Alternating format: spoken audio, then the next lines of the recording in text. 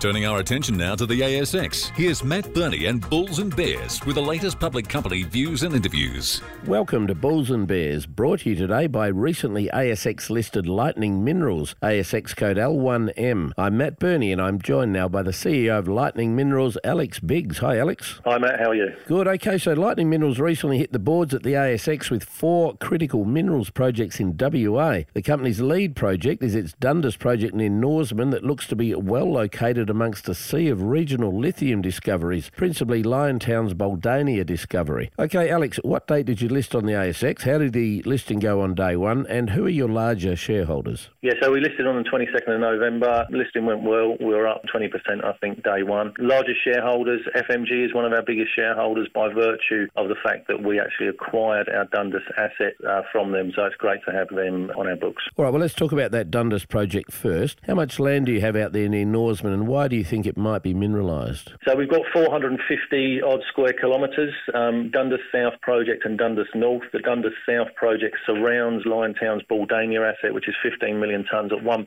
Li2O. You know, a fairly significant project in the region. We see continuing lithologies from Buldania into our leases. You know, a lot of our peers are having a lot of success there at the moment, you know, in the critical mineral space and lithium space. And our northern tenements are located 30 kilometres to the east of Bald Hill, which another significant lithium and tantalum resource of about 27, 28 million tonnes. So as far as region goes, it's very hot. It's emerging as a lithium region, the Dundas area. So it's great to have land down there. How will you go about setting drill targets at Dundas and when's the project likely to fill the drill bit? So we've already started doing our exploration works. We're doing some soil sampling at the moment. We started that pretty much a couple of days after listing. You know, we're on the ground there now. We're doing that work. We're also doing some geophysics interpretation. And there's a lot of data that exists in that area. So when we overlay those two things together, that's about us being able to produce some high quality, high confidence drill targets. And we'd be expecting to start drilling around about Q1 next year, calendar year 2023. Okay, you've got 3 other projects, just very quickly, high level only. Where are they and what are you looking for on each of them? Correct. 3 other projects, all in Western Australia, north of Kalgoorlie, Mailman Hill, Mount Bartle and Mount Jewel.